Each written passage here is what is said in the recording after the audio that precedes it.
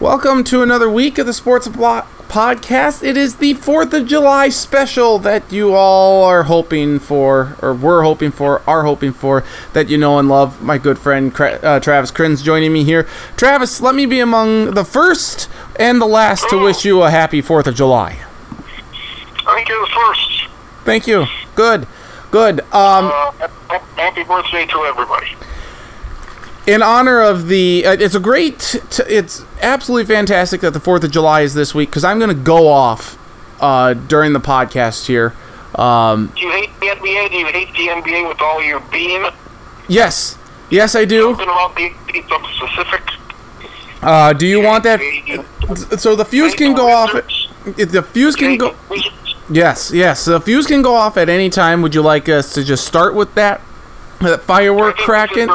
Do you want the firework to go off now or later?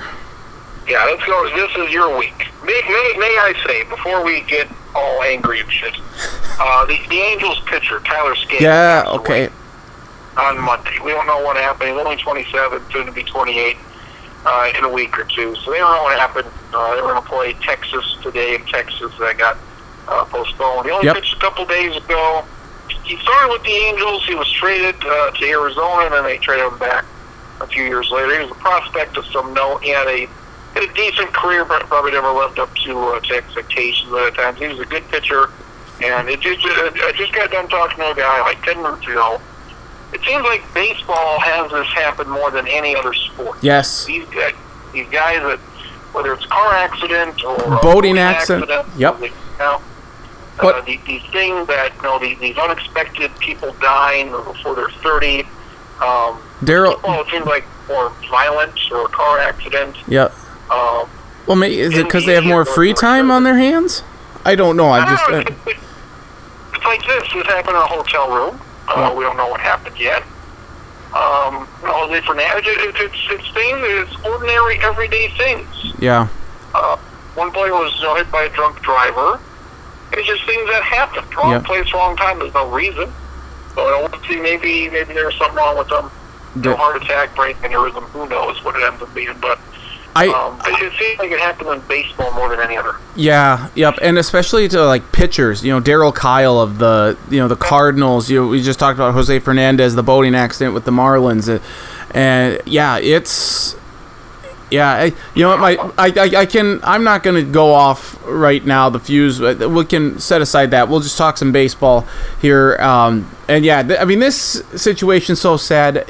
When I first heard of it, I hate that my mind went there, but the first thing I think of is that he committed suicide. And I hope that's not the case. Yeah, I hope it's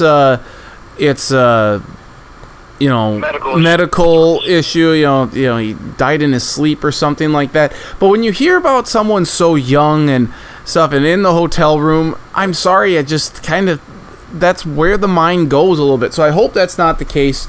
As you mentioned, Monday's Angels-Rangers game has been postponed, and it's a sucky situation all the way around. And the Angels just had to go through this recently, too, a couple years ago, if I recall correctly. Right? Didn't they have another one? It was 10 years ago. Was Nick Adenhart? Oh, yeah. Not a few years ago. Yeah, 10 years ago. But you're right. I looked up the list of guys who died in season, and he was the one that died because of a drunk driver. He just pitched his first game just a few days before that.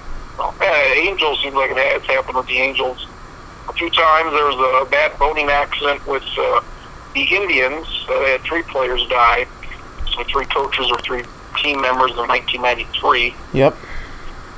So it seems like it's happened more often than other things. Yeah. And you'd hate to be the guy that when they got to fill this roster spot with somebody. Oh, yes. Well, you'd hate to be somebody making his major league debut and how'd you get called up? Well, this guy died, Yeah. But you have to do it, so we'll see what happens with the spot. We'll see how they do with the rest of the year. Yeah, it's a very sucky situation all the way around. So our thoughts with the Angels and, of course, the family of Tyler Skaggs. That's just Awful story. I don't know how really there's no good way, Krins, to transition into that or into the rest of the show. But let's talk some baseball here. The Twins, an average week, 3-3, but they played an epic. Not epic, but they played an 18-inning game. That was something, all right. Yeah, another long game against Tampa Bay. They had about an hour rain delay to start it off, and how it happened, 2-2 in the second, and we were at 2-2 in the 18th. Yep. So, I mean, bullpen did well. They did. Pitchers of Tampa Bay, I think they've had the best ERA. And, I mean, they were just good. But the 1-2-3, Tampa lost 2-3 from Chicago. Saturday was a good day. Nelson Cruz hit goddamn monster shots. Yes, he did. Over the cameras in center field. That was impressive. Kepler had a couple. Sano had 3 home runs over the weekend, so people were on his ass. He's hitting under 200, and so he finally bought himself some time with 3 home runs. So that was nice to see. So, yeah, Sano was a positive. Get some guys back. Buxton's back. Kepler's got his elbow. I'm sure he would like to have him sit out another day or two, but that 18th inning game, and Rosario got hurt. Yeah. I'm sure he'll be out through the All-Star break, probably. After the break, so we got a severe ankle sprain there. So injuries are piling up. Harlan Gonzalez, he's back, so I got some depth right there. So, yeah, it's kind of strolling through the season up there at the Angels, or at Oakland. A's, yep. Take 2 or 3 so they don't have their first losing road trip of the season. You know what? If they go 3-3, 4-3 during the week, that's fine. But I want to go back to like the 4-2s, the 5-2s. Let's keep rattling those off here. It's just they're getting average, and again, I'm one of those people that just I don't like how things are going. I want to see them go after someone, whether that be a Stroman or like even last week, the on PTI they said, would the Twins be the team to beat in the AL with Madison Bumgarner? I'm like, that's a really stupid question. The answer is no. But just they're mentioning them. Just come on, let's do something here. My finger, it's getting itchy here. I pulled the trigger on a trade. You went to college, correct? We went to college. I think so. It was a very long time ago, but yes, we did. If they gave you an assignment stack and said it's due at the end, you can turn it in any time. But it's due at the end of the semester. You can turn it in next week. You can turn it whenever. Are you gonna turn it in sooner, or are you gonna wait until the end of the semester to turn it in? I would probably turn it in sooner than later, because then I don't have to worry about it at the end. Well, here's the Twins. The deadline, obviously, deadline's a month from now. They're gonna wait until then. And the thing about it is, starting pitchers, for me, if it's not a necessity, I think bullpen is number one for me. If they don't get a starting pitcher, I'm fine with that. Yeah. Yep. Yeah. I think they're going to get a bullpen guy. At the top of my list, another Giants guy, Will Smith, white guy. He's a lefty. He is who I would prefer. So get him. Get another guy. Get 2 relievers to have that depth. Starting pitchers, Bumgarner and Stroman, those are the 2 guys. Other than that, I'm not aware of anybody else. So it's really a 2-guy race. There's nobody else that I know. Washington's not going to make, Scherzer out there, even though they get a massive load for him for a Washington team that seems to be going nowhere. Can we pause right there? What Scherzer did in June was sensational. Only a handful of pitchers have ever gone 6-0 with 60-plus strikeouts and an ERA under 1. And he does this with a broken nose. This is an ultimate tough guy when it comes to baseball, considering he broke his nose fouling a pitch off. And you know what? They go on the 15-day DL for slipping in the bathtub, or some stupid. Cut myself while I was making beef stew and stuff. Come on, folks. We're going on the 15-day DL for a blister. Here's this guy pitching the day after with a broken nose, and he's just had a lights-out June. Let's give Max Scherzer the credit that he has earned and is due. Not that we didn't know he was already a fantastic pitcher, but this puts him in a whole different level. He would be my Cy Young Award winner right now. I think he's been the best pitcher in the National League. So, I mean, I would trade him. He's owed a ton of money, and a lot of that is deferred money, not Bobby Bonilla as far as length, but something like, $15 million for 4 or 5 years. It's like a good chunk of money up until the next 7, 8 years. So happy Bobby Bonilla Day to you, by the way. I mean, he's a genius. Bobby Bonilla's great. I guess Chris Davis, I think for Baltimore, he's got some Bonilla type payments. And like your buddy Trey Wingo, if you want to check his Twitter account. Yep. Trey Wingo had some stats and some deferred payments that are upcoming. But like Washington, they should have traded Bryce Harper last year for something, and they didn't. And they got Max Scherzer for the next couple of years. Like, trade him now. I mean, I don't know what they're waiting for. I know they're still in there in the race on either making the playoffs, but that NL wild card, Crins, is wide open. I know it is. Let's not. I think that we've got the Braves. I think they're there. Dodgers are there. The Phillies stink right now. I would take the Nationals to have a better record right now than the Phillies would at the end of the season.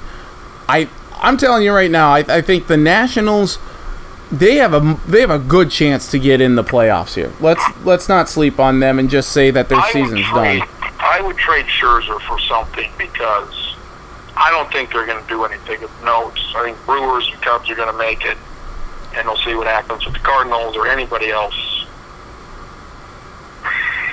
Yeah, I would trade them. And I guess everybody thought NL East would be the best division, and it hasn't been. So the most competitive division is the NL Central. All 5 teams are separated by 5.5 games. That's wild. I think every other division, I think that's decided. I think every other division, whoever's at top now, will be winning that division in 3 months. So. Yep. I think that's a good assessment there. Anything else from the week in baseball that really caught your attention? There's games in London. Oh, yeah. Oh, yes. How could I forget that? Yes. Jeez. So many runs. I didn't see a lot of it. I was paying attention to it. 6-6 after the first inning. And I don't know why this happened, but I mean, there were a lot of runs. So good people over there to watch. To center field was 385. Come on. It seemed, because this was maybe the first time they've done it, it seemed like a bigger deal than the football. At least they're going to do it with the Cubs and Cardinals next year. Mm-hmm. I mean, there's a lot of games. They're sending the best teams over there and not the stupid Jacksonville Jaguars. And that helps tremendously. When you send the best teams and the biggest rivalries, 2 biggest rivalries baseball has, they're sent over there. So that's a whole lot better than, Vikings, Steelers, and all the other games that we've seen for what seems like 15 years now, it seems like, over in England. So I thought the baseball was fun, something different. Yep. Baseball usually doesn't do this, especially in season. They'll go to Mexico for a game or Puerto Rico, but to go that far away, that's interesting. And Max Kepler probably should. I didn't go through the list like I have done to select my All-Star team before it comes out. Yep. Well, I have a whole lot of complaints for the All-Star, so I can't sit here and say that this guy should have made it, but Kepler should probably. He was kind of the one snubbed. Rosario snubbed. Barrios snubbed. Yeah. But there's a lot of guys you look at, it's like, well, who the hell do you take off? And Austin Meadows for Tampa might be that guy, but he's had a very good year. And you look at the pitchers. I didn't think Barrios should have made it last year. Odorizzi, I may put him in over Odorizzi. Odorizzi's last handful of starts have not been good. Right. Barrios, he gave up 6 runs, but he needed it to go as long as he could have the other day. Apparently there's a new voting format, too, for the All-Star Game. I wasn't aware of that. I don't think the majority of the national media was aware of this. Were you aware of it, and what did you make of the changes, whatever those changes were? Yeah. They took like the top 3 the week before, and then, all right, here's the top 3. Now let's keep on voting. All right, I think they restarted the vote or whatever they did. But just another thing in the process to maybe get some more attention to it, get more people to vote. And it was fine, I think. I don't have too many complaints about it. Trout was the top vote getter. Oh, what a shock. Yeah. Like, he won't do that. He's not going to do a home run derby. I'm sure he doesn't give a shit what people think about him. And by all means, he could be the greatest ever, but obviously nobody watches him or cares. Like, one of these things, like what I forgot about, but Bryce Harper did it last year, home run derby, and I guess he kicked ass in Washington. Mm-hmm. And this one's in Cleveland, so maybe he'll do it when it's in Philadelphia in a few years, but it just seemed like back in the day, Griffey and Sosa and McGuire, all the guys, they were in the home run derby. Yep. And slam dunk, Jordan, Dominique Wilkins, Vince Carter, all the guys, they were in the slam dunk contest. Yep. And I was like, Zion Williamson says he's not going to do it. LeBron never did it. Like, what's the negative? If you lose, big fucking deal. It doesn't matter. You're the biggest star there is. Do you think social media... I don't know. It's like, who cares? If I'm LeBron James, I don't give a shit what some fucker on Twitter says about me. And you can go that route too, and I understand that. I'm wondering though, like the social media aspect of it, in terms of we see these guys do some ridiculous dunks in practice, or hit monster bombs and in BP and stuff. So people know this. It's not like it's completely unexpected or like awe-inspiring and anything like that. Do you think that has something to do with it? Just like the aura of it is diminished because we don't need to. We see this online all the time now. I guarantee you, Zion Williamson does that dunk contest next year. If he wins or not, which he probably would, we'd remember that. Oh yes, we would. I didn't watch it this year. I don't have a clue. You got a clue who won it this year? I don't remember. Not a clue. I remember Zach LaVine won it a couple of years ago. And he was pretty good, wasn't he? He was. Pretty good. Him and Aaron Gordon, they put on a show. The only reason I remember Zach LaVine, though, is because he was a Timberwolf at the time, so it mattered more to me. I still didn't watch, but I remember he won. Like, if you're Zion, why not do it? What's the negative? LeBron, I saw him do a dunk contest in high school. It was amazing. He never did it, so I don't know why. Like Mike Trout, he didn't do it. Someone like Shohei Ohtani, that'd be great to have him in the home run contest. He definitely deserves it. So if you got 3 spots left, Yelich, he's going to be in there. Pete Alonso for the Mets.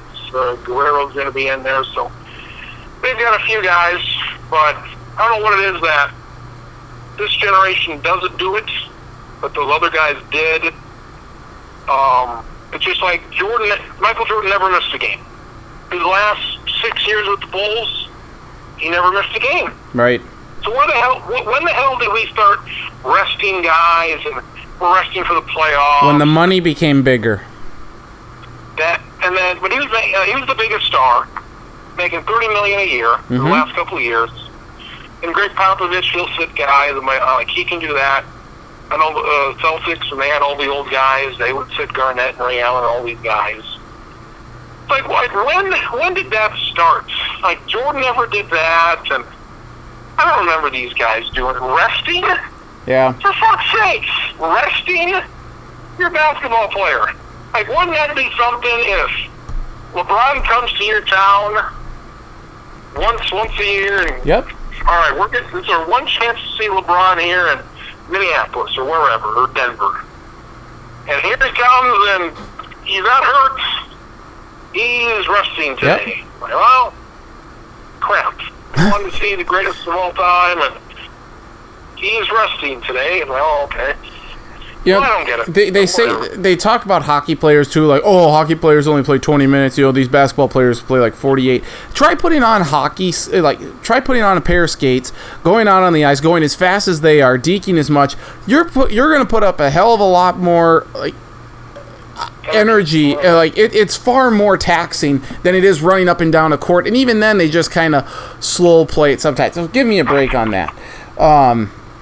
By the way, Baltimore Orioles, Major League history over the weekend. First time ever that back-to-back shutouts recorded when scoring 10-plus runs or more, or is it 13-plus? Either way, they beat Cleveland 13-0 Friday night, 13-0 Saturday. In a season gone horribly wrong for Baltimore, hashtag as expected, they have at least that. Major League history, first team ever to do that. Congratulations to the Baltimore Orioles. Yep. It's never happened. Never happened. So. It's impressive. Yeah, Cleveland got their ass kicked this weekend. Anything else baseball related? Yeah, really. All right. Do you want this fuse to go off now? Go nuts. Go fucking nuts. Okay. So, this whole AD, Anthony Davis getting traded from the Pelicans to the Lakers, yeah, that's fine. A whole bunch of players, all this stuff. Well, then, if we find out that Rob Pelinka, the GM, whom, obviously there's some friction between him and Magic Johnson.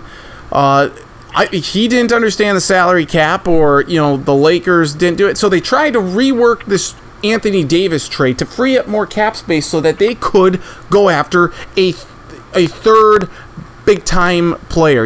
That's another get a supermax contract. I don't know of another sport, Crins, where you would actively take someone else's trash in order to give them an opportunity to be really, really good. And I mean, it's essentially, I just hate, this is another reason why I hate the NBA. Absolutely despise it. And I said it at the time. I said, who's going to be that dumb team that says, hey, Lakers, we'll take, Mo Wagner and some the old guy of yes, these other guys. Like, who the hell are these other guys? And sure enough, wouldn't you freaking know it, but this dumpster fire in Washington, D.C., that basketball team known as the frickin' Wizards, they take it, free up this space, so there's $32 million for the Lakers to go sign one. Now, fortunately, at least as of now, they have not gotten anyone, of note. They just signed a Troy Daniels here on Monday, so now they have 4 active players on their roster. 4. But just for them now, they have the opportunity to sign Kawhi Leonard. Why would you do that? You're just setting fire to the season. Like, hey, screw all y'all. Fuck all y'all. We're not going to we don't care about this season anymore. You're screwed. Just give the Lakers the Larry O.B. trophy and let's be done with it. Like, there's no reason to play the season if Anthony Davis, Kawhi Leonard, and LeBron James are on the same team. There's no one's going to beat them.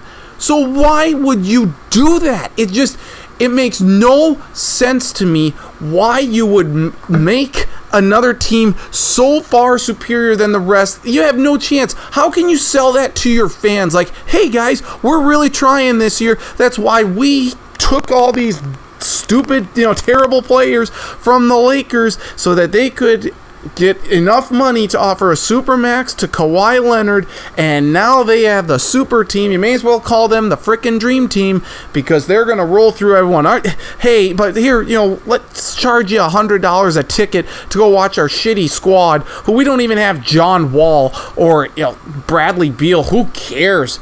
Like, this is just garbage. Washington, D.C., the Washington Wizards, to hell with them, to hell with the NBA for this stupid process in general. I hate it. I pray that it does not happen, that the Lakers don't get Kawhi Leonard, that I hope he stays in Toronto. I really hope he does. I think he will. But just why would you even have the possibility of the Lakers being able to do this, or any other team? It doesn't have to be just the Lakers. It could be any team. It's like if someone took Chris Paul's 3-year, $124 million contract. Why? Why would you do that? You're just setting fire to money for a guy who's past his prime and not going to do anything for you. Why the hell would you do that? So, to hell with you, NBA. To hell with you. On a scale of 1 to 10, how's that rant? Good. Well, they did get a second-round pick from the Lakers. Oh, thank God. Oh, thank God. Oh, jeez. Oh, at least, oh, boy, we could sell that draft capital that we can use, in 2022 on some, I don't know, some guy from, third string from Georgetown. Oh, that's going to make a hell of a lot of difference. Like, you're not surprised this happened because we talked about it last week. Right. Like, don't do this. Nobody do this. And what happens? They do this. But you know what's going to happen. You knew what was going to happen. You knew, exactly. We knew it was going to happen. It's just a matter of why would you do that? Why? I mean, there's no incentive for Washington to do that. They keep, I don't know if I'm dumb here or what, they keep on saying, from all the stories I read, they keep on saying $32 million, right? Yep. Now, okay, they need $32 million, and they can offer that to Kawhi Leonard or whatever the hell. I don't know if that's the max they can give him or what. But right now, since they've got like 3 dudes on the roster, 4 dudes on the roster. Yeah, they just got their 4th player on Monday, and that's Troy Daniels. So, do you agree with me? Maybe you're not quite as passionate about it as I am, but do you agree this is really stupid, right? I wouldn't have done that. If I'm Washington, I don't need Mo Wagner and these other 2 guys in a second-round pick. But I'm not. It's just not Washington. It would be any team. I would ridicule any team. The Denver Nuggets, the Atlanta Hawks, the New York Knicks, the Portland Trailblazers. Whoever would do this, it's just stupid. Yeah, it's not a smart move. The NBA's got a minimum salary, so that's good. You can't be like the Royals or the Marlins and have like a $30 million payroll. You have a minimum salary, so that helps. Yep. You also have the luxury tax, $123 million. You can't go over $123 million. Right now, the Lakers have $73 million, which leaves them with like $59 million or so. So they've got like $60 million to spend here because they've got they get Kawhi Leonard, and they need 8 other guys here, 7 or 8 other guys. And they need to get that other $60 million or $30 million to spend on these other guys that they're going to get. So I have a hard time thinking we're going to go through this entire process and the Lakers are not going to get Kawhi Leonard. Like everybody else is done. Everybody that's going to make a difference has been signed. It's very quick. It's all done. Yep. Within a day or 2. And he's the one guy out there, and it's probably going to be a couple days until he makes his decision. I hope he stays with Toronto. If he stays with Toronto, or I don't think he's going to the Clippers. That doesn't make a whole hell of a lot of sense. There isn't anybody to team him up with. Oh, Patrick Beverley begs to differ. Yeah. Well, Beverley, poop on him. The Beverly Hills. That's right. So I don't know where else he's going to go. Like Dallas, that'd be fun if he went to Dallas, but it seems like it's the Lakers or Toronto. And if he goes to the Lakers, then we have another situation of one team that is much better than everybody else, and barring injuries, should win the title. But if he stays with Toronto, then we have, for the first time in a long, long time, we go into the season where, the Lakers should be good if they've got those 2 guys and they stay healthy, and Golden State should still be good. Houston should be there, and you've got Denver and Portland sneaking in the bushes, and I really like what New Orleans has done. You got teams in the East, and Boston and Philadelphia came within a bounce of taking down Toronto. It's not like Toronto whipped up on everybody. They were down 2-0 to Milwaukee, and they needed the Game 7 to beat Philadelphia. And you've got, maybe legitimately for the first time in many years, you can make the case for 5 or 6 teams, like 3 or 4 in each conference, and say, I could see Milwaukee winning it. I could see Boston doing it. I could see the Rockets or Golden State. But isn't the only reason why it's so wide open this year, though, because of the injuries to Golden State and the fact that KD, has left now for Brooklyn? And so that's the big. So that was the firework that blew up. And we need Kawhi Leonard to not go to the Lakers. If he goes there, yes.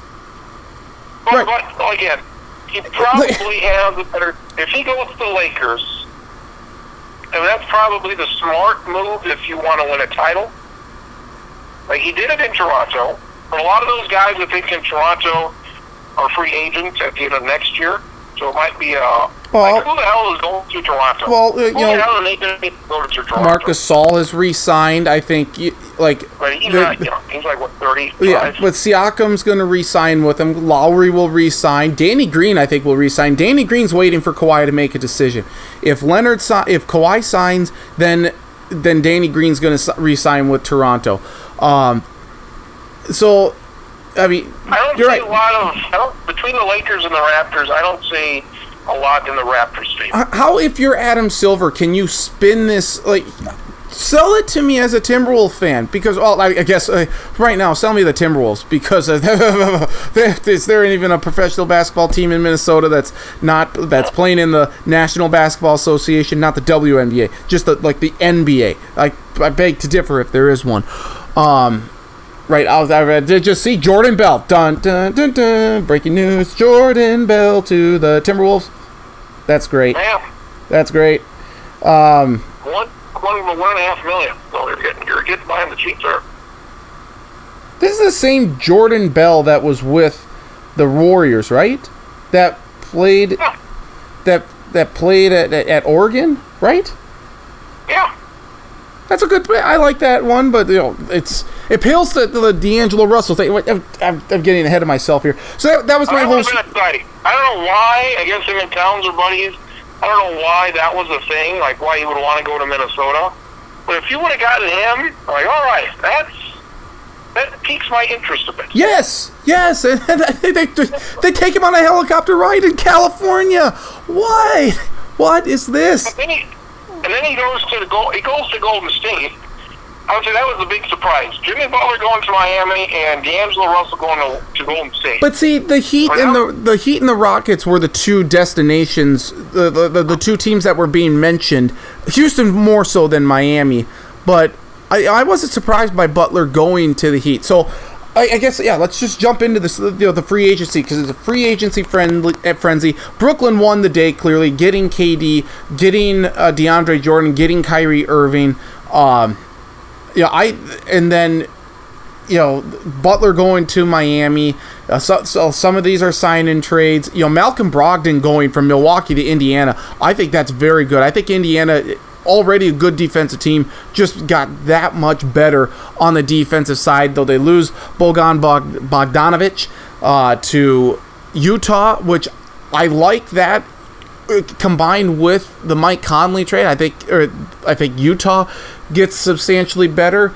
But yeah, then D'Angelo Russell. I mean, there's so many moves you could get into, but then D'Angelo Russell getting traded from Brooklyn for the salary cap reasons and purposes and whatnot to Golden State, and then because Golden State's over the limit. I don't know how the NBA works with their stupid salary cap system, luxury tax, and all these, how this money falls. Whatever you want. Like, if you go over the salary cap, then sure, you're going to pay a hell of a penalty. Right. And Golden State, they paid that penalty, and it's been more than worth it to win a couple titles. But somehow, and I think they're going to be over again, and they'll pay the penalty. But they had to ship Andre Iguodala to the Grizzlies along with a first-round pick because of the Russell trade. So I don't understand the NBA and all that whole spiel. But after everything happened, and then we have Hassan Whiteside is now in Portland, and Julius Randle's in New York, and we got all this shit going on here. JJ Redick, you went to New Orleans, yes. Yep, Al Horford. Al Horford goes to Philadelphia. Kyrie. Of all the deals, like Al Horford interests me none. Why are you giving a guy who's 33 years old, averaging 13 and 7? Why are you giving him $25 million a year? Why are you giving him close to $100 million for 4 years when he's going to be 34, 35, and 36? Been in the playoffs all 12 years of his NBA career. Good for him.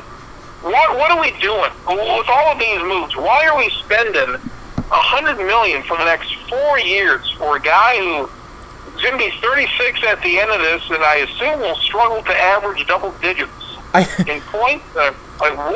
What sense does that make? That doesn't interest me at all. Yeah, no, and I think for Philadelphia, apparently, ESPN's Adrian Wojnarowski says that the 76ers got better. Charles Barkley thinks the 76ers are the team to beat in the NBA, and I think he's just touting it and being a homer. Yeah, that's what he said on Get Up, apparently, on Monday. There's no way that the Philadelphia 76ers, from the before free agency began to right now, there's no way that they got better. They lost Butler and Redick and gained Josh Richardson and Al Horford. Good for you. You lost a shooter, and you lost a guy who's a bit of a hothead, but he's still. I don't understand, because unless Ben Simmons is going to develop a jump shot and a 3-point shot in the offseason, and unless Joel Embiid, if you can guarantee me he's going to be healthy 100% of the time and all season long, hell no. The 76ers did not get better. In fact, I don't know what the hell they're doing. They maybe got a tish better, or otherwise a little bit worse. Otherwise, they just stayed put. They did not do anything to tilt the scales in their favor one way or the other. They signed Tobias Harris to a lot of money, largest contract in team history, so he got paid. They want to get Simmons paid. Mike Embiid, he needs to stay healthy because he's their best guy. They were right there with Toronto. They were at Game 7, so they were close to an Eastern Conference final. So they were right there. Like getting Bell, they kind of stayed put to me. It was Jimmy Butler. And whether Butler is a positive or negative, ultimately, I don't know. I think it's a bad rap once in a while, but like the Al Horford thing doesn't make much sense to me. Like with Minnesota, they're trying to get rid of Wiggins, but obviously nobody wants him because he's not any good. They tried. They tried this deal. They got Jimmy Butler, and people were excited. They tried to do it, and they did it. And they were good. They were better. They made the playoffs, and then he got hurt, and then, the Rockets kicked their ass. But they got better. They tried it, and it just didn't happen. So, they're not sniffing the playoffs. I guess a lot of people think the East got a whole lot better. I don't see that. Who did they add? They added Kevin Durant. Did they add somebody else that I'm missing? They had a bunch of guys in the East switch teams. They had Jimmy Butler switch teams. They had Kemba Walker switch teams. But I think maybe that's why they said it, because now the teams the teams that missed the playoffs last year, like the Miami Heat, they get Jimmy Butler, so they're going to be better. They make the playoffs. Unless they make another move. No, if they get Bradley Beal, then yeah, they're making the playoffs with Bradley Beal and Jimmy Butler. But I think I like the Celtics more than I think most people from what I've read. Yep. I like the Celtics. Did you? Okay. Kyrie Irving doesn't do anything for me. Kyrie Irving doesn't do a fucking thing for me. He goes to the Nets. Yeah. I don't think the Nets are going to be. I don't think the Nets are a top 4 seed. Okay, apart from D'Angelo Russell, though, the Nets didn't lose anybody. They didn't. They were able to get Kevin Durant and Kyrie Irving and DeAndre Jordan. They were able to get. But they were able to get them all without having to sacrifice additional players outside of D'Angelo Russell. They lost their best player for a guy who... Okay, if you're the Timberwolves, or if you're Team X, would you rather... Do you want Kyrie Irving or do you want D'Angelo Russell? Everybody would say Irving is better. He's slightly older. He's not a number 1 guy. No. D'Angelo Russell's not a number 1 guy, but he's an all-star. He's 23. Yep. 4 years in. Like, Kyrie Irving has not shown me anything. Right. Is this Boston? We talked about, are the Warriors better with or without Kevin Durant? And, well, they're better with him, obviously. Yes. Yep. Is Boston better with or without Kyrie Irving? I think they're better without him. They almost reached the finals last year without him. And this year, they were not good. No. Get him out of there, Kemba Walker in there. I think Boston will be substantially better without Kyrie Irving. I'm looking at it more the total package of losing Horford and Irving. I don't know if Kemba Walker can... I think Al Horford makes a difference.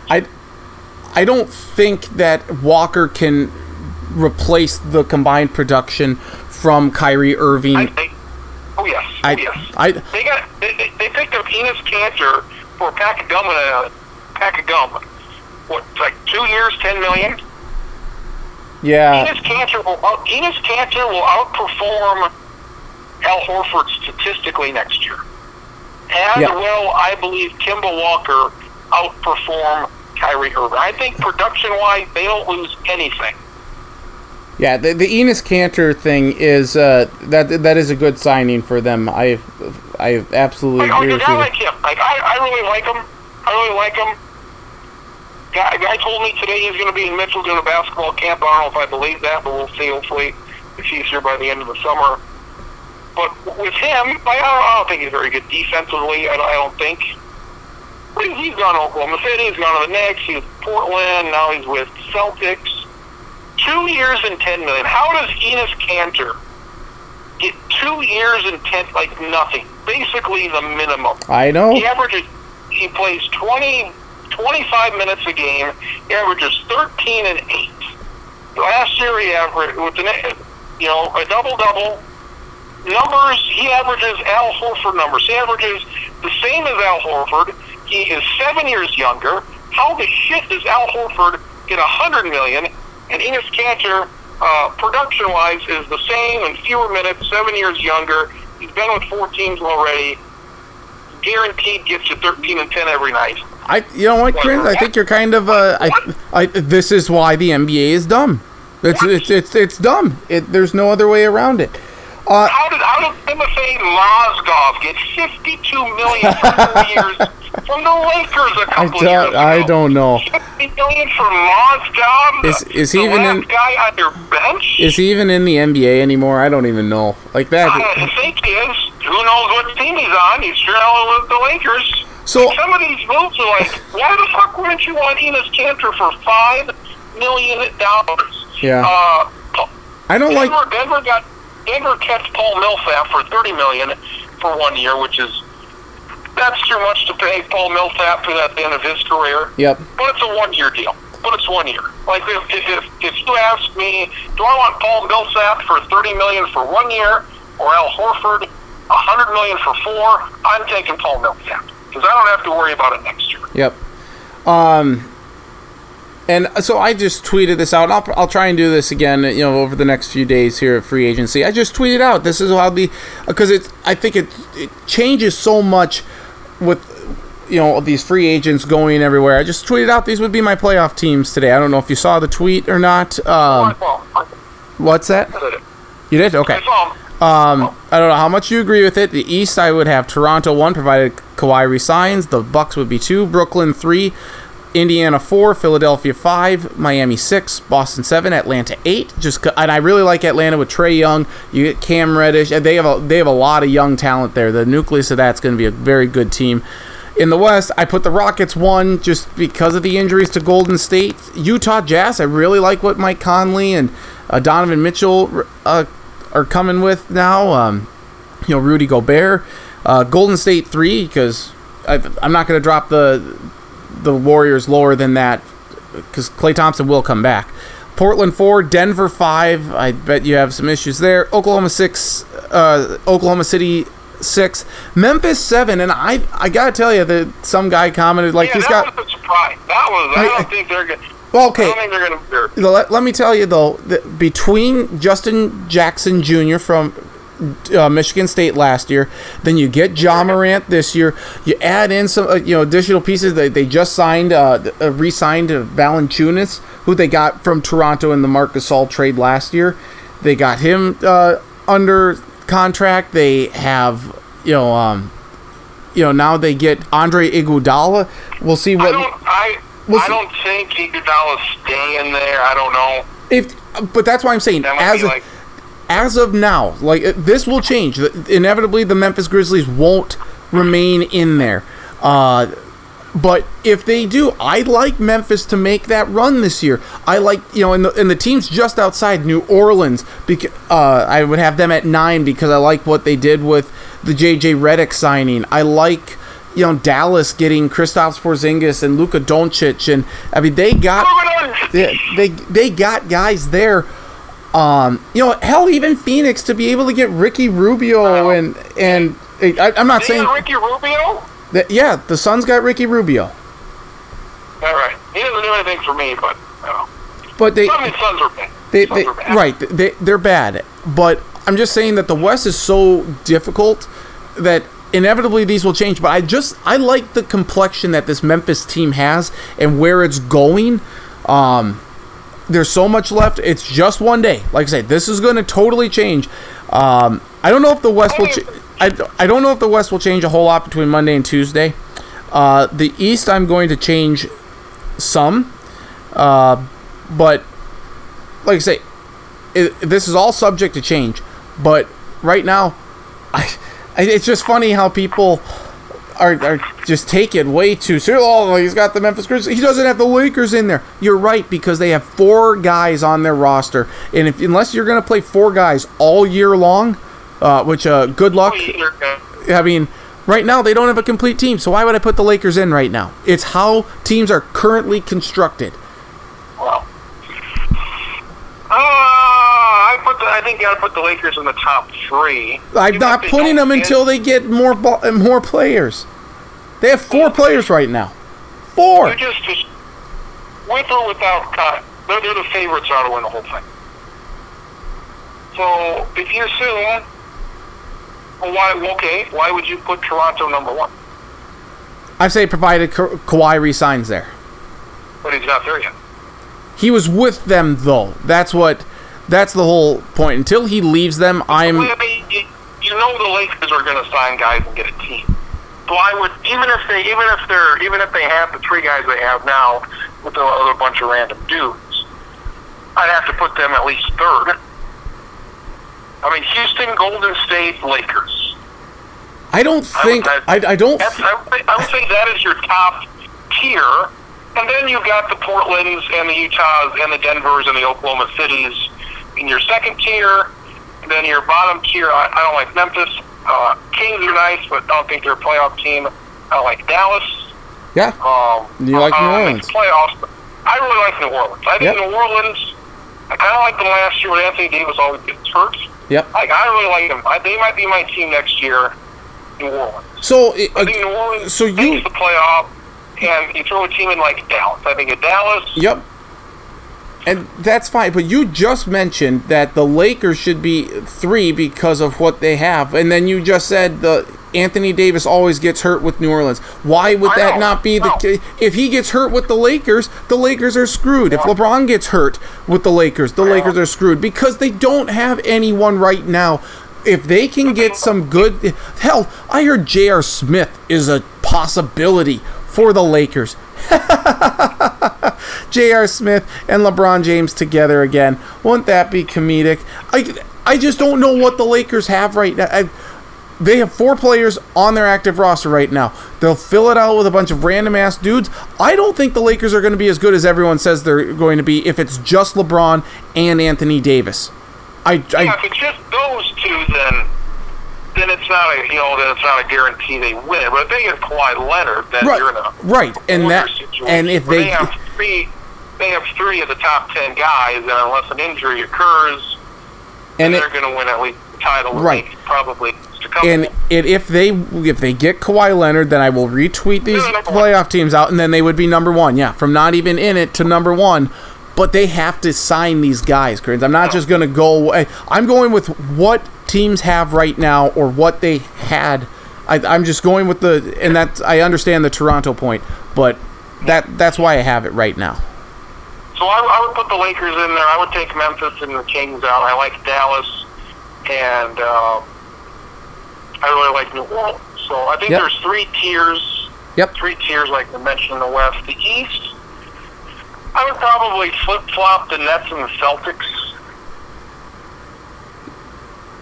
The Nets were the 6th seed last year. Like, as much some players changed.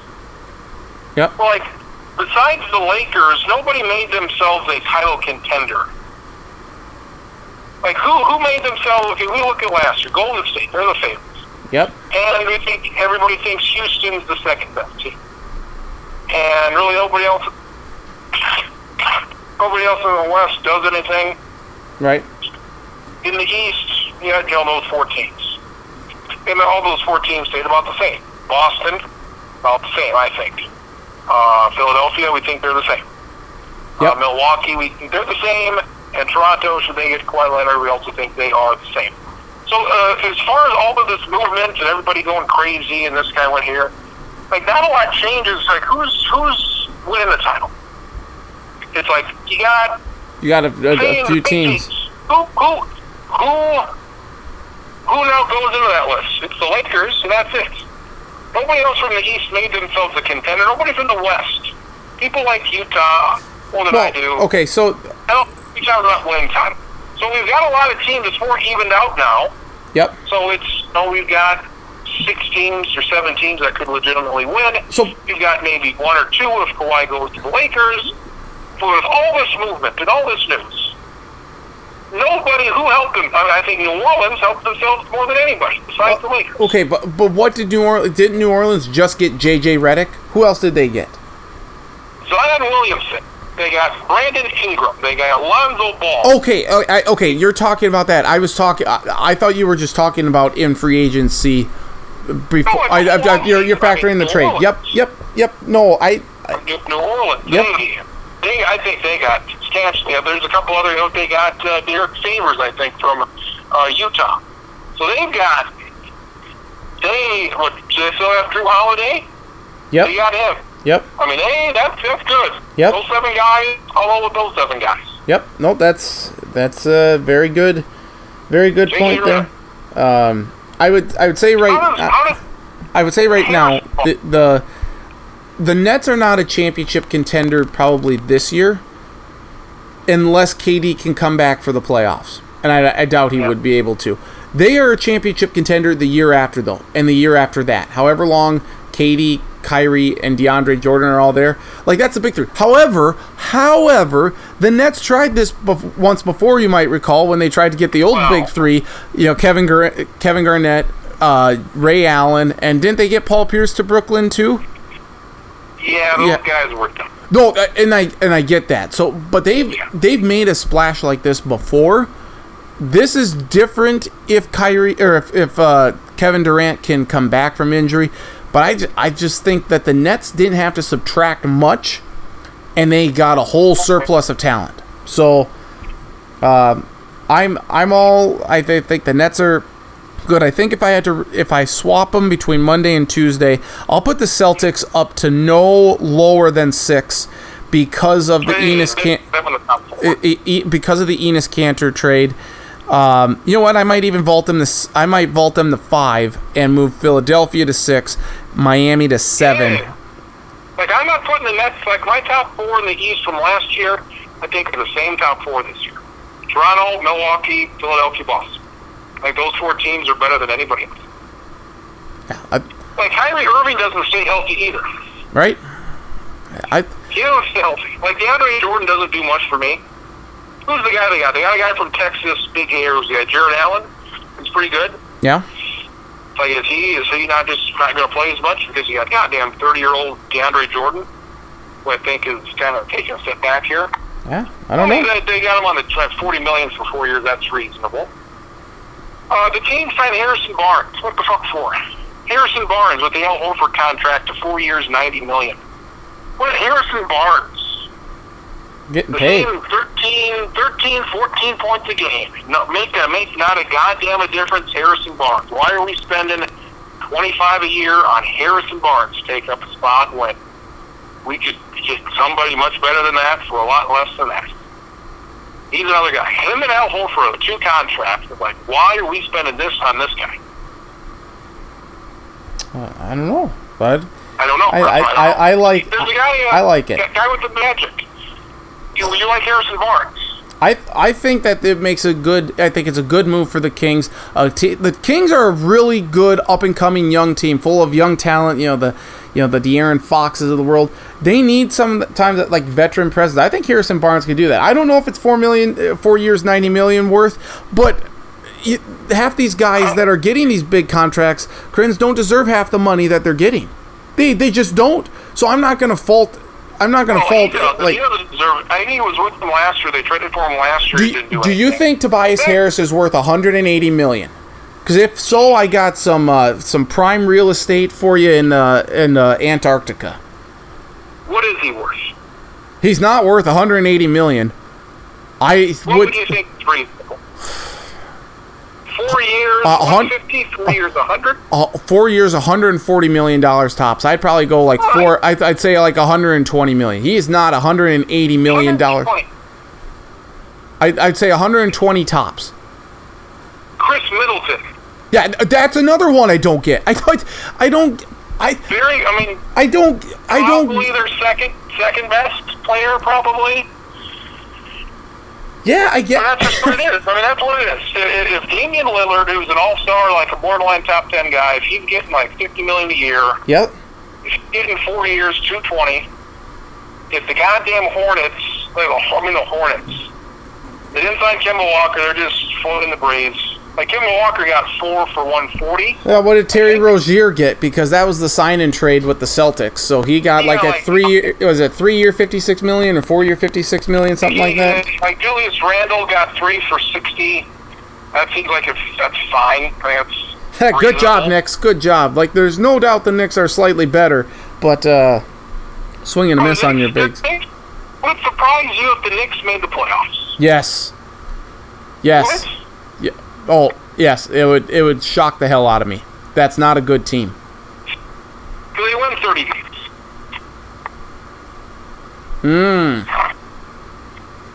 I don't think they're... I mean, I like Julius Randle. I'd say 35 is their ceiling, but I'll take the under on 30. Who's a worse team? Who's the worst team in the East right now, other than the Knicks? The Washington Wizards. I think we could say that with every bit of confidence. The Cleveland Cavaliers. Cleveland Bulls aren't good. The Bulls Cleveland's aren't. Bad. So I mean, it's those three teams and then the Knicks. If the rest of the East just going to feast on these guys. Like, Detroit's not a good team, but hey, they got Derrick Rose. That's another thing I don't understand. Why did the Timberwolves let Derrick Rose go? Like, he was good for them last year. He's cheap. They need a point guard. Who's their... Tyus Jones? Jeff Teague. Tyus Jones? Jeff Teague. Yeah, Wolves missed their boats. And then, you let Taj Gibson, a guy who was high energy, he was good defensively, you let him go to New York. I mean, that's a good signing for the Knicks, but it's not KD, Kyrie, DeAndre Jordan good. No. The Knicks traded Porzingis, who's the best player they've had in like 20 years. And why? Because James Dolan, their owner, is a stupid shit. He's stupid. Yeah, he's the worst owner in sports. They traded their best player they've had in a decade for nothing, so that they could open up spots for nobody to be there. So, nobody wants to go to the Knicks. I don't know how many times they have to do this before they realize that they need to draft a guy. Nobody wants to go there. They've signed like 5 guys here during free agency. Let's see, who else did they get? Julius Randle was at Elfrid Payton. Was he a guy? I mean, they've got they're better. Wayne. Okay, here's Wayne Ellington.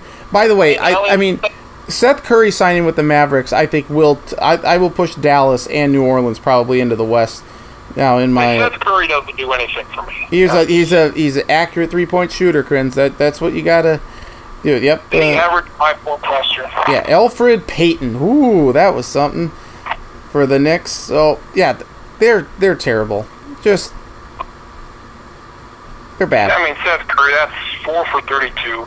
He averaged 8 points last year. No, he doesn't. No, he's a bench guy. No, it's for much as things change. Really, not a whole lot changed except maybe the Lakers.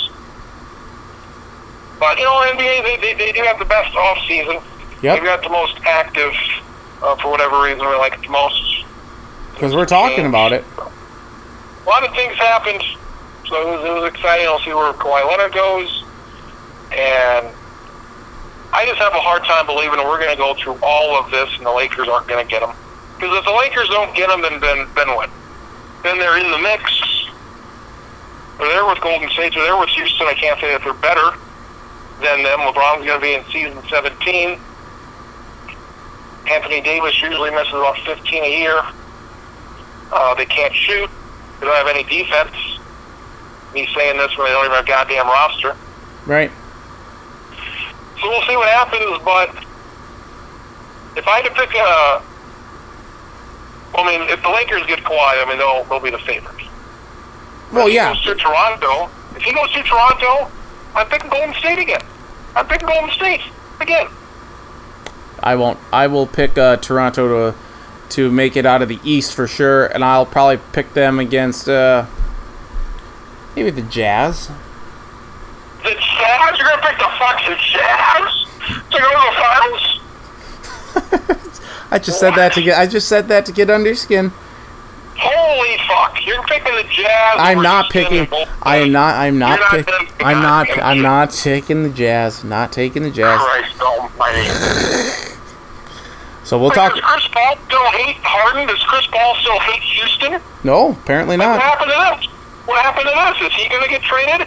If everything goes to shit, does he end up with Lakers? Is he their third guy? What happened to Houston? Houston wanted to get Jimmy Butler, and they were going to trade Capella, and they were going to do movement to open up some spots. Chris Paul's going to make, I think it's $47 million when he's 37, or $42 million when he's 37. Nobody wants that. I don't want that. Right. But he'll get paid that. This looks like it's the last run for Houston next year, and next year looks like it might be the last run for Toronto before they lose a Lowry and a Marc Gasol. So, and Golden State, I think that was the biggest surprise.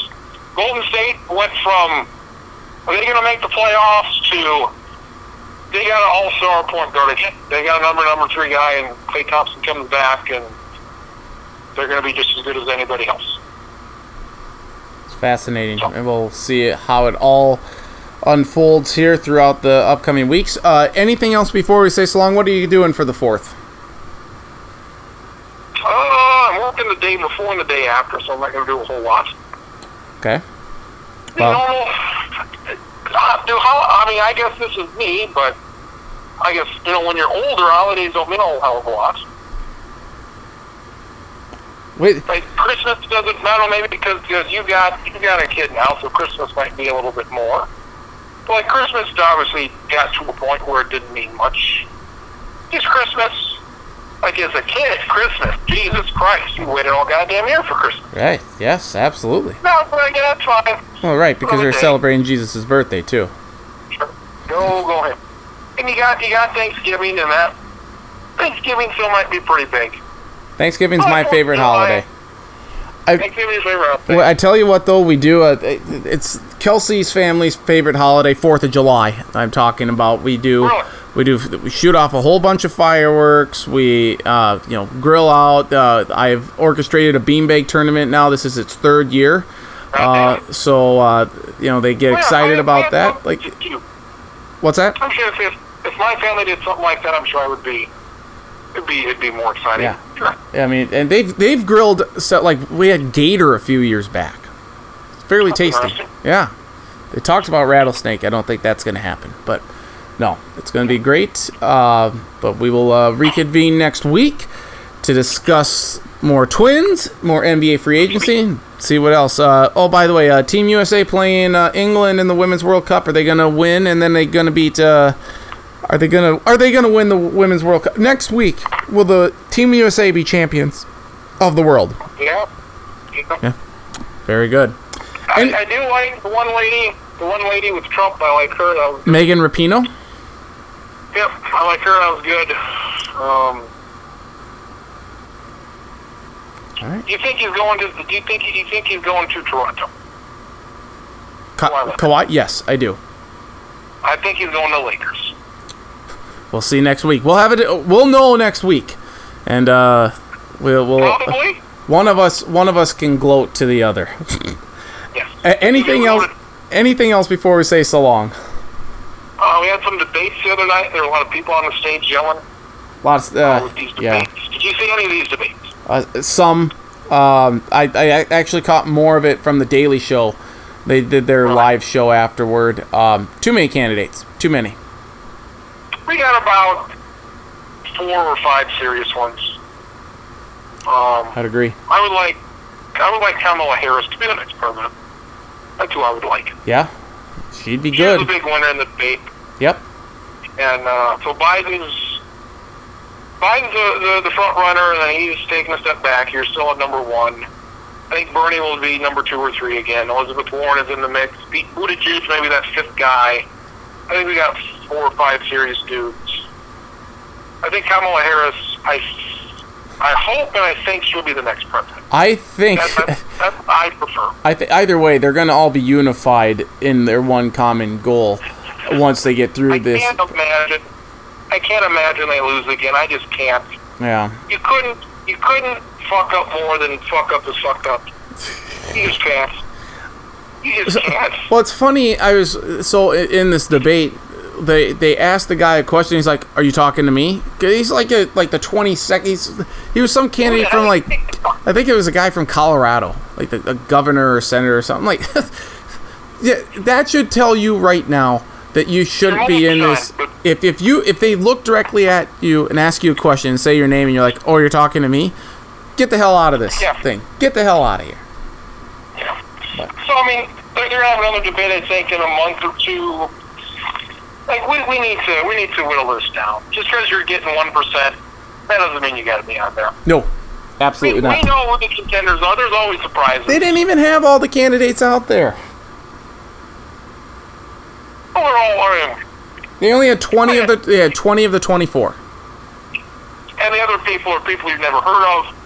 I ain't heard of half this field. Who? I hadn't heard of half of the field to begin with. There was the one lady up there who was ridiculous. Yes. I think you've seen some of them, and then you get to know a few of them. But there's only 4 or 5 you need to know of. I think if Joe Biden would win, Kamala Harris would be the vice president. I agree. I don't know who her vice president is, but I hope she wins. She's in the first round here of any. She impressed a lot of people. She did. Of all the people to debate Trump, I want this. Her and him, it'd be 3 slaughters in a row. Put him in a ring. Put him in the ring. Let him in this corner. It'd be tremendous to watch. So we got that going on, and so there we go. There you go. Happy birthday, America. All right. Very good. Let me be the only person to wish you a happy Canada Day on this July 1st. Thank you. I appreciate that. Friends to the North,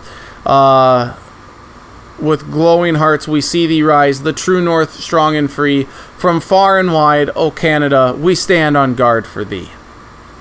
Sure. Very good. Thank you, my friend. Have a great week. Have a great 4th. I'll talk to you next week. All right, we'll see you. Very good. Travis Grins joining us here. Sports Block Podcast. Always appreciate his time and perspective. As always, big stuff is the free agency. I made my disdain for the Lakers known. We differ on some free agent moves and stuff, but that's a fascinating thing, and there'll be more free agency news to talk about because that's far more interesting than the NBA season, than the regular season, than the playoffs, than the NBA finals. It's the NBA free agency. It's very, very intriguing. We do have other stuff to talk about, though. NHL free agency and some U.S. women's soccer talk. Sounds like it. We'll do that with Marcus Traxler from the Mitchell Daily Republic right after I tell you that you can listen to the Sports Block Podcast, available on iTunes. Just search the Sports Block. Follow me on Twitter at Nathan Stacken. Follow Travis at Travis Crins. Facebook, Nathan Stacken. We'll have a link to the podcast posted middle to later part of each week. Coming up next, Marcus Traxler at Marcus Traxler on Twitter. That's his Twitter handle. From the Mitchell Daily Republic. U.S. women's soccer, FIFA World Cup champions, and some NHL free agency talks. Puck talk, pitch talk. It's all coming up here on the Sports Block Podcast, now available on iTunes.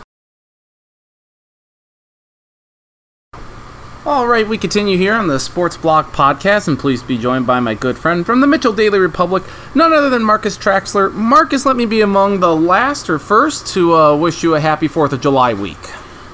You are among the first, and let me be among the first to wish you a happy Thanksgiving. Well, thank you so much, and happy Hanukkah to you and yours. So I put out an APB for a Minnesota professional basketball team. I don't know if you can help me with that. Put your good journalism skills to work here. But I got you on to talk about the FIFA Women's World Cup, and we got some NHL free agency news. But before I get into that, do you have any thoughts on NBA free agency thus far? I think it's interesting. I'm sure. I don't know how you feel about the Wolves aspect of this. I think people kind of got excited by the idea that D'Angelo Russell wanted to be with the Wolves, but ultimately I think this kind of comes back down to the same issue the Wolves have always had, in that it's tough to get people that want to play in Minnesota. And Russell wanted to be there, but ultimately the Warriors had the goods to swoop in and make a play for him. And they found themselves, I think, in a position where this Wiggins contract, everybody kind of knows what sort of burden it's been. I don't think they've ever felt it to this degree, and they are now. I mean, because it's an anvil, and I just think I keep coming back to sort of balancing two thoughts. They go together. Speaking about the NBA in general, these contracts are so big, but you really only can fit about 3 big contracts, and then you've got to start putting minimum guys or scratching it together. After that, the Lakers, if they get Kawhi Leonard, are going to be in that position. They're basically going to have all minimum contract guys. Yep. Because they're going to have 3 max contracts. I just think, it's good that everybody's making all this money, but man, is this, if you make one false move, and the Wolves have made a couple because they got 3 bad contracts, and those are the ones that are keeping them from making any moves in Gorgie Jang, Jeff Teague, and Andrew Wiggins. Mm-hmm. You're stuck. I mean, you're just stuck. You got to find somebody that'll take those guys, and the Wolves are in a very tough position now. I don't know. They're going to be, if there's 15 teams in the West, they're going to be in that bottom 5 tier, of those teams at the bottom, and that's going to hurt because you're just kind of wasting another year of Kansas prime, obviously, and so it's a difficult position for them to be in. I don't know any other way around it. Yeah, I think I saw that the Lakers signed a guy today, Troy Daniel or something. I'll try and get that up here. They now have 4 guys on the active roster, so that bodes well for them in the future. But last week, I was following along with the American and the French, the semi or the quarterfinals in the FIFA Women's World Cup. And I just had to tweet out, Megan Rapinoe is such a baller. She is fantastic. Like, she's taken over the FIFA Women's World Cup as far as I'm concerned. We know about Alex Morgan. We knew about Megan Rapinoe. But she is taking it to a whole nother level here for the Americans, don't you think? Yeah, absolute star. I mean, she's, like you said, she was a known commodity before this, but she's just taken off in this particular set of games. And, we talked previously about, I believe we talked about the whole balance between Carly Lloyd and Alex Morgan, because basically they play the same position. They both couldn't be in there.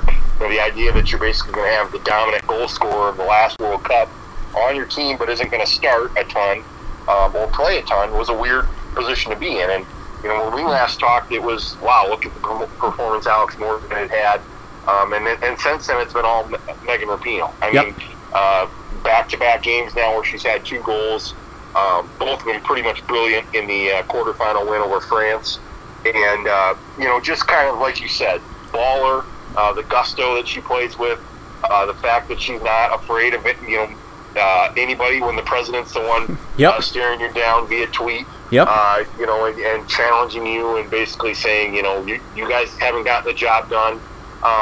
And she just doesn't care, and that's really cool. I think, and obviously it's in the run-up to Tuesday's match with England. It's rubbing some people in England the wrong way, and that's kind of fun. So I think it's a great story. The U.S. just kind of has a habit of doing this, where they've got really marketable players, and I think it's really cool that she's this kind of star in 2019.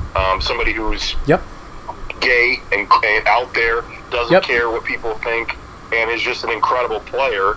Has the purple hair going in this World Cup, and just a very fun player to watch. I completely agree with you there. in watching this match or following along with it, the U.S. had a goal called off. They had called it offsides, and I thought that was a potential turning point there because France had just gotten a goal to make it 2-1. They even looked at it and said that it was no goal, that it was offsides, but the announcers said it wasn't. To a soccer novice or amateur I guess I'm more of an amateur. I'm not a novice. Sure. To someone like me, I thought that was a good goal. I don't understand how they don't get this, and the VAR and the the video assistant replay and everything. That I don't think that's working out as well as I think they thought, or at least it doesn't to me. It's not, and we're actually having more issues with it in this World Cup than we did last year with the men. And I don't know why that is necessarily. It certainly was a factor in 2018, but we're just having. And I think the biggest thing we were having the issue with was kind of offside, like obvious offside was one of the big reasons this was brought in. The obvious red card, the obvious handball in the box. Well, we're reaching the point of it. You have to ask yourself, okay, that ball hits her hand in the box. Is that out of her silhouette, so to speak, which is the terminology that is just kind of insane, but that's what they're going with. And the other big issue that they were having was mistaken identity. I give you a red card, but it was the other guy, who should have been thrown out. And obviously we don't, that's an easy fix. That's not a big deal, and we haven't had hardly any of those in this World Cup, which is good. I mean, that's what this is for. But the offside and the handballs become very difficult, and it's just like any sport. You expand the replay. It gets hairy. I mean, you just start now. All of a sudden, you're splitting hairs that you didn't think you'd be splitting. We're going to talk about hockey, and Lord knows they've had as many issues with it as anybody. Yes. And we talked a little bit about basketball. There's talk of a coach's challenge coming into play there, where you'll be able to challenge foul calls. The NFL has pass interference coming up this year. Right. The NBA, you'll be able to challenge fouls, but you won't be able to challenge fouls that weren't called. Yep. And that's just going to be a very. I just think we've kind of unwound the string on replay. I'm not sure you can't really put the toothpaste back, I don't think. Right. And so it's going to be a weird scenario. Ultimately, I think it's probably good to have. It's less cumbersome in soccer than I thought it would be. But I honestly prefer, the goal line technology, the Hawkeye to maybe, do offsides. And then those four refs have to work together on handballs and whether red cards should be whatever they are. But they're getting by just fine. It's the games that have big stakes, and people are gonna feel passionately about calls on all sides. The American women, of course, put that 13-0 win against Thailand, and a lot of people criticized them for the celebration or running up the score. But I think that put more attention on them, more focus, like, hey, can they do this again? How many goals can they score here and there? And I wonder if, because in watching this World Cup, to me, I don't think they're playing quite to their fullest capability. Now, maybe it's because the World Cup's just gotten better. Countries have definitely gotten better and are catching up to the United States, and the United States is that team that you are going to go all out against. Do you think the U.S. has played overall a very good World Cup, or have they just been so-so? I would say they've been good to very good. If I were to put it on the scale, I wouldn't call it great, but Jill Ellis. I'm not going to forget her name here now that I messed it up a couple shows ago, but Jill Ellis has juggled the lineups in a big way. Leaving out key players in key matches, and I think part of that speaks to the overall talent they have. I would agree with the point you made. They're going to get everybody's best shot. I mean, they've won this 3 times, and a lot of that since 1999, I believe, or since that great Brandy Chastain goal. So a lot of success in recent years. They're playing England, a team that's never won it, and a team that's gotten better in recent years in the semifinals. France was the host team, and a lot of people felt like, those were 2 of the best 4 teams that probably met in the quarterfinals. It was probably a bad break for France to play them. Yeah, should that have been the championship game or the championship match? I mean, I would at least say it probably should have been in the last 4. You look at where the teams were ranked, in the FIFA World Rankings, which are not perfect, but they were in the top 5, I do believe. So that's a bad break for the French, and I've heard some people say that that's going to be their toughest challenge. I would agree if they play the Netherlands in the finals. They've got this weird history with Sweden that we've talked about, so that could be kind of a challenge. But I think the game against England is the game here. You got to win this one. They've got some really good players. Women's European club soccer has gotten bigger. It's by no means huge, right. But in the last 4 years, it's gotten bigger, and I think that's part of the reason that England and France and Germany have been better. So that, to me, is going to be part of this. That the teams have gotten better. Everybody knows who the U.S. is, and like we said, they're braggadocious. They're not going to back down from these challenges, right? And that makes it exciting. I think it's compelling stuff. So the final 4 that we have: England against the United States, Sweden against the Netherlands. Are these truly the 4 best teams? I mean, we can, I think, probably agree that they aren't, because France should be in the mix. Like I said, maybe Germany. But has this kind of unfolded the way we somewhat expected? Yeah, I mean, it feels mostly right. I mean, I think we talked about controversial games. Japan had one, and then they lost to the Netherlands, and the Netherlands are still alive. Canada was a really good team, knocked out by Sweden in the round of 16. But ultimately, this is why everybody spends a lot of time on the groups and where everybody gets drawn, because you ended up with a scenario where France, Brazil, and the U.S. were all in the same 4-team quadrant of this bracket, and those are 3 of the best teams right there by every measure. So that was a particularly challenging little quadrant of the bracket. Didn't Sweden also? I'm sorry. Didn't Sweden also say that they didn't really care if they beat the U.S. or not in group play, because they got on the easier side of the bracket with a loss? Yeah, and I think there's really nothing wrong with admitting that. When you reach that stage of the group where both teams know they're getting through, you're not watching the other match to see who's got to get out of the group. You can sort of position yourselves, and frankly, when one team already won 13-0 in the group, the die's kind of cast. So Sweden picked a good spot to be in, and beat a pretty solid Germany team to get to this semifinal. Does the Women's World Cup need to expand to 32? Because going 24-16, it doesn't feel like you're eliminating anyone, or like teams perhaps are in the knockout stage, the knockout rounds, that don't deserve to be there. Does FIFA need to either expand from 24 to say 32, or do they need to, cut back how many teams advance? Well, I think inevitably they will expand. I mean, we've already had the conversations about 48 at the Men's World Cup. That's too many to me, but yeah. Instead of 32. And in some parts of the world, 48 is the right number. I mean, Europe gets, 11 teams in, and they probably could get more. But I think, in this instance, the women's game's in an interesting spot. It is growing, but probably not to the point where it should still be at 32. I do believe just a few years ago they had expanded to 24. So it's probably still young in that stage. I know there's been some talk because Europe uses the World Cup as an Olympic qualifier, and so France will not make the Olympics because there's the 3 teams that are in the semifinals are the ones that are going to the Olympics. Oh man, from Europe. So that's a big loss for France. One of the better teams not going to the Olympics, but they only have 12 teams, and there's talk that they need to go to 16 or whatever. So it is kind of a weird position to be in. I would say expansion makes sense. FIFA's never going to say no to the money, and let's get on with it to 32. I do agree that the shrinking from 24 to 16 for the knockout round is always a weird step. At the end of the day, 4th of July is going to come and go here the next week. Are the U.S. champions? I think so. I mean, I think by almost any measure, they're the best team that's left. Now, 2 separate 90-minute matches, extra time, penalty shootouts, who knows?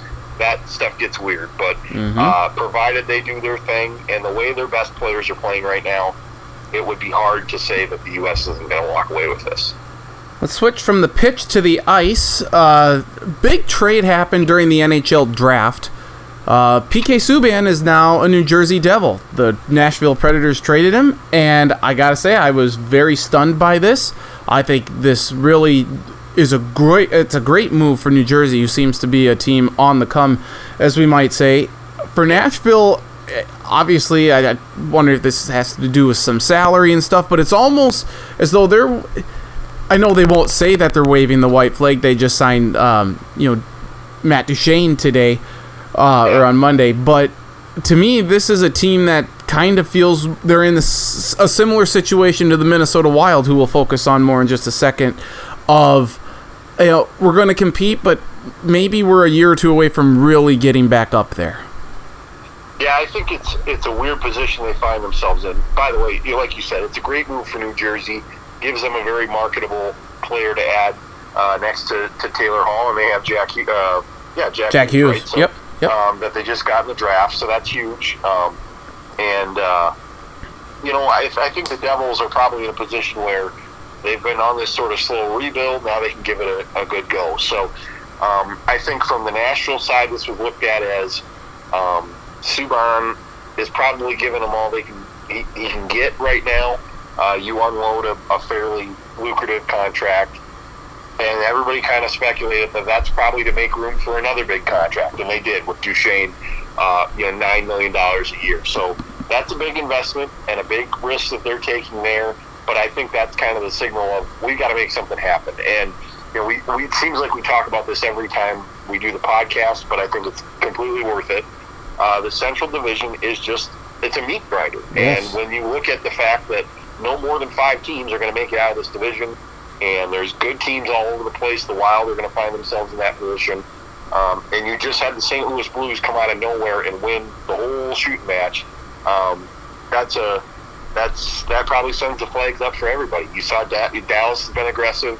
Nashville's on the move. Chicago's been tweaking their roster quite a bit. St. Louis is kind of in a weird spot of, who should we keep? Who should we, try to let go? Yep. So, I think Nashville's like, we got to get on the horse and go. I think your assessment is probably right that we're in this weird little window and we probably got to make the best of it. So they get rid of a defensive guy who, holds down your power play, but at this point he's more marketable than he probably is useful, if that makes sense. Yep.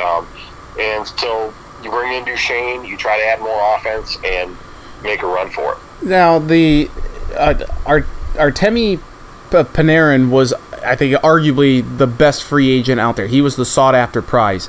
And everyone had been linking him to Florida because that's where his old head coach in Chicago, Joel Quenneville, was. It just seemed to make a whole lot of sense. And then people said, well, because it makes so much sense. We're hearing maybe these New York teams are getting in, the Islanders, the Rangers. And it just so happened that the Rangers signed him, and now he's the highest paid left wing in the game, which, if you agree with that or not, that's totally fine. I'm completely okay with whatever position you take. But I'm wondering if the Florida, with the announcement that Roberto Luongo retired over the weekend, or last week, I should say, if they said they kind of had to alter their plans and say, no, we need to get a goalie here, and that's why they went after Columbus's Sergei Bobrovsky. They just subbed one Blue Jacket for another, and I think it's probably the better move, but it just, I think, has caught some people by surprise. I have to think that was the reasoning behind it. That they needed one. They just had to get one of those guys. Is that what you're saying? Right. I think the goalie was more of a pressing need because of Luongo's retirement than getting Panarin in. Yeah, and it's funny because earlier this year, I'd say February, March, definitely after Quenneville got in position there for Florida, or when it was obvious, people looked at it and said, Panarin and Bobrovsky could end up there, and it could be sort of a reunion of both. So that was out there. That was probably a pipe dream. I'll just say this about Bobrovsky. I think he's a great goalie. I think 7 years, $70 million, $10 million a year is kind of incredible. Mm-hmm. And I know he's a 2-time Vezina guy, but that was crazy. And I think Panarin is a player that's probably worth it. He's makes sense on the age side. I was just reading here Panarin signs for, let me get the numbers correctly, signs for 7 years, $81.5 million, and the Blue Jackets made a run at 8 years, $96 million to try to keep him, more term and more money. And I think Panarin probably saw the writing on the wall, and the Blue Jackets were in a weird spot. They've been on the radar the last few years, but really haven't been able to make the big leap in the East. So he's going to where there is a little bit more spotlight. The Rangers have been kind of in an interesting spot.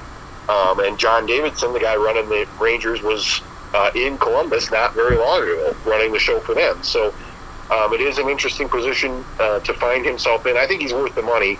But, again, similar to the NBA, it's great these guys are getting the money. Obviously, this isn't NBA money we're talking about. But, right.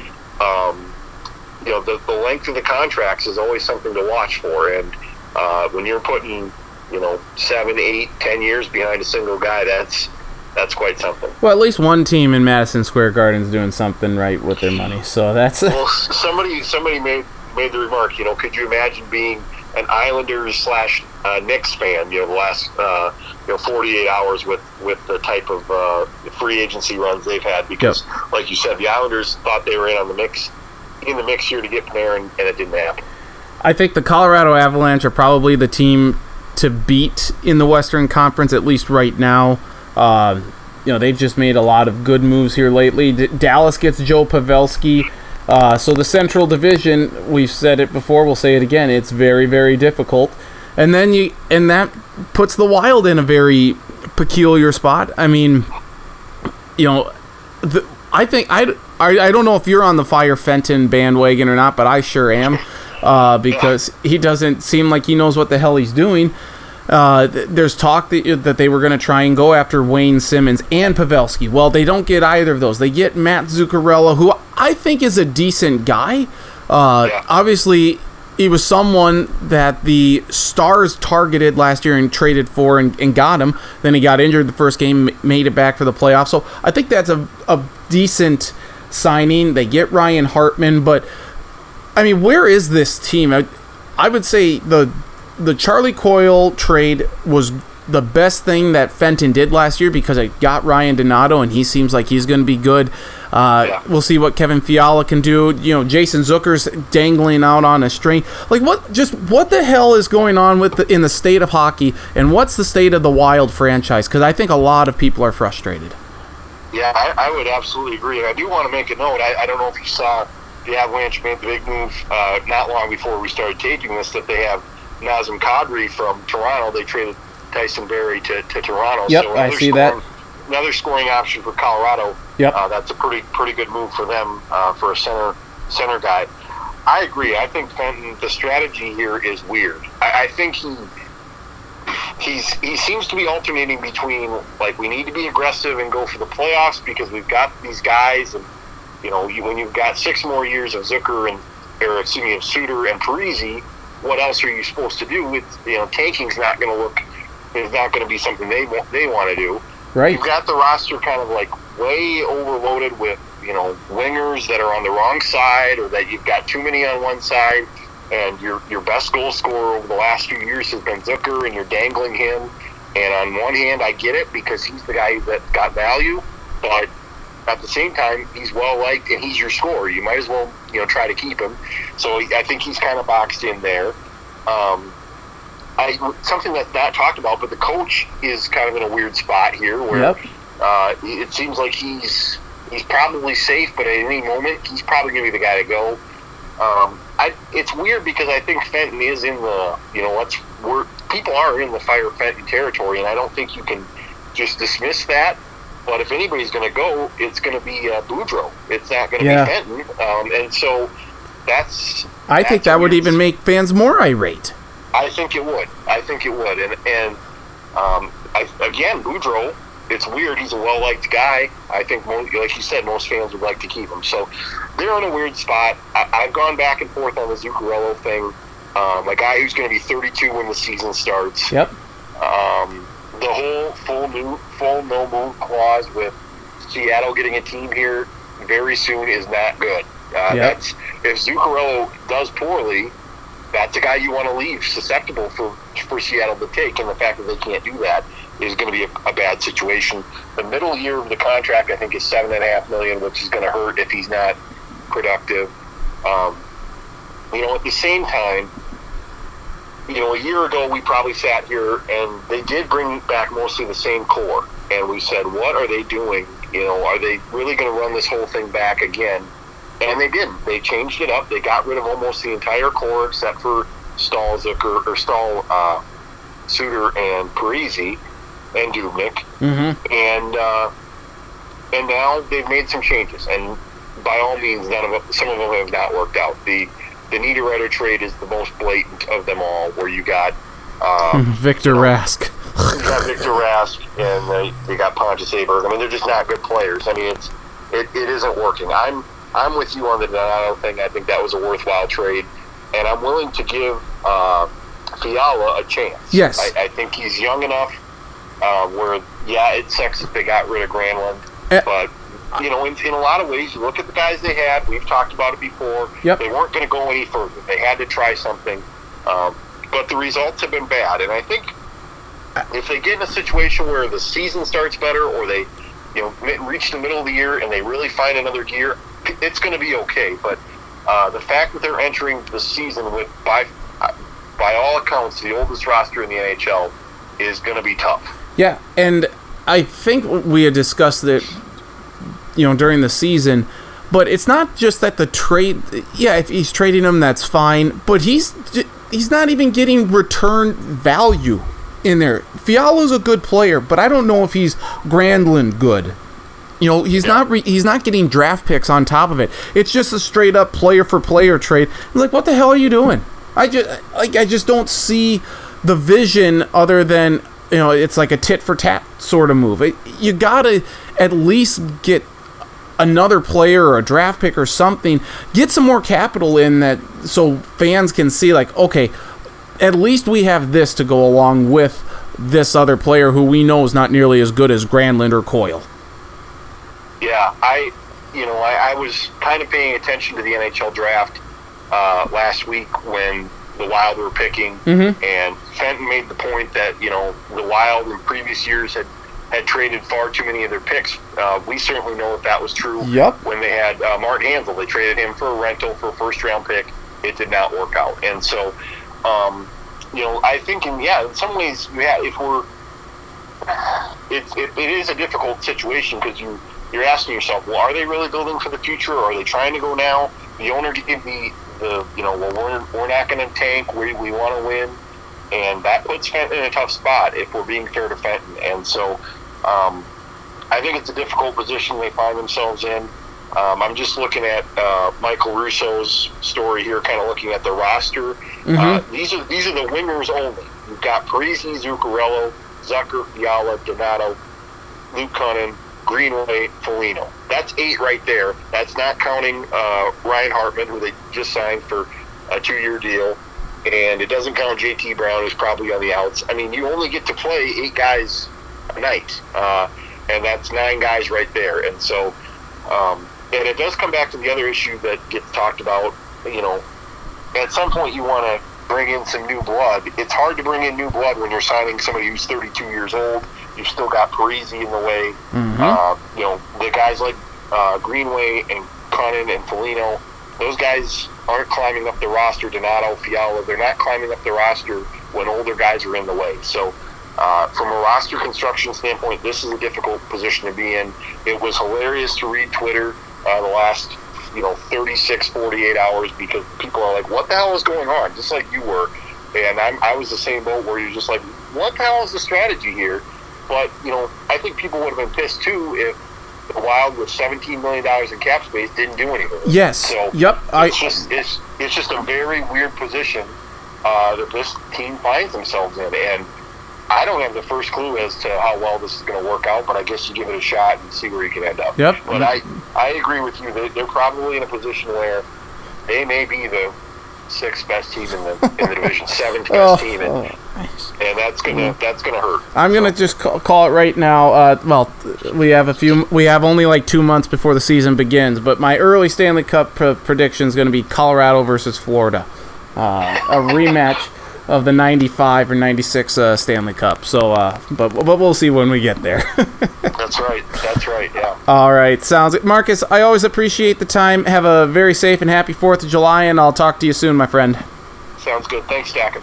Marcus Traxler joining us here, Mitchell Daily Republic. Appreciate his time and perspective as always. Great stuff. For all things Mitchell area, Dakota Wesleyan, the whole kit and caboodle. Go check out the Mitchell Daily Republic. Marcus and company do a fantastic job there as well. So thank God the Twins are doing well, right? Training camp's coming up. I mean, hell, even the Lynx aren't doing good. That's Minnesota's professional basketball team right now. God. At some point, things have to start going right for Minnesota sports teams, right? Like being consistently good, like Boston, like New England. Come on. But we can forget about the sports and everything because the 4th of July week. So, a little blow up earlier and stuff, that's fine. But obviously, it was known disdain for the NBA. Either way, that's been this week's edition of the Sports Block Podcast. So, have a safe and happy 4th of July. Enjoy all the fireworks. Enjoy the time with family and friends. Enjoy the picnics, the Nathan's hot dog eating contest. The whole shebang when it comes to the 4th of July. So enjoy your holiday. We'll be back next week, hopefully, with another edition of the Sports Block Podcast. Nathan Sacken saying thank you for listening. Have a safe and happy 4th, everyone. We'll talk to you next week. For Travis and Marcus, I'm Nathan. Happy 4th, everyone. You've been listening to another edition of the Sports Block Podcast.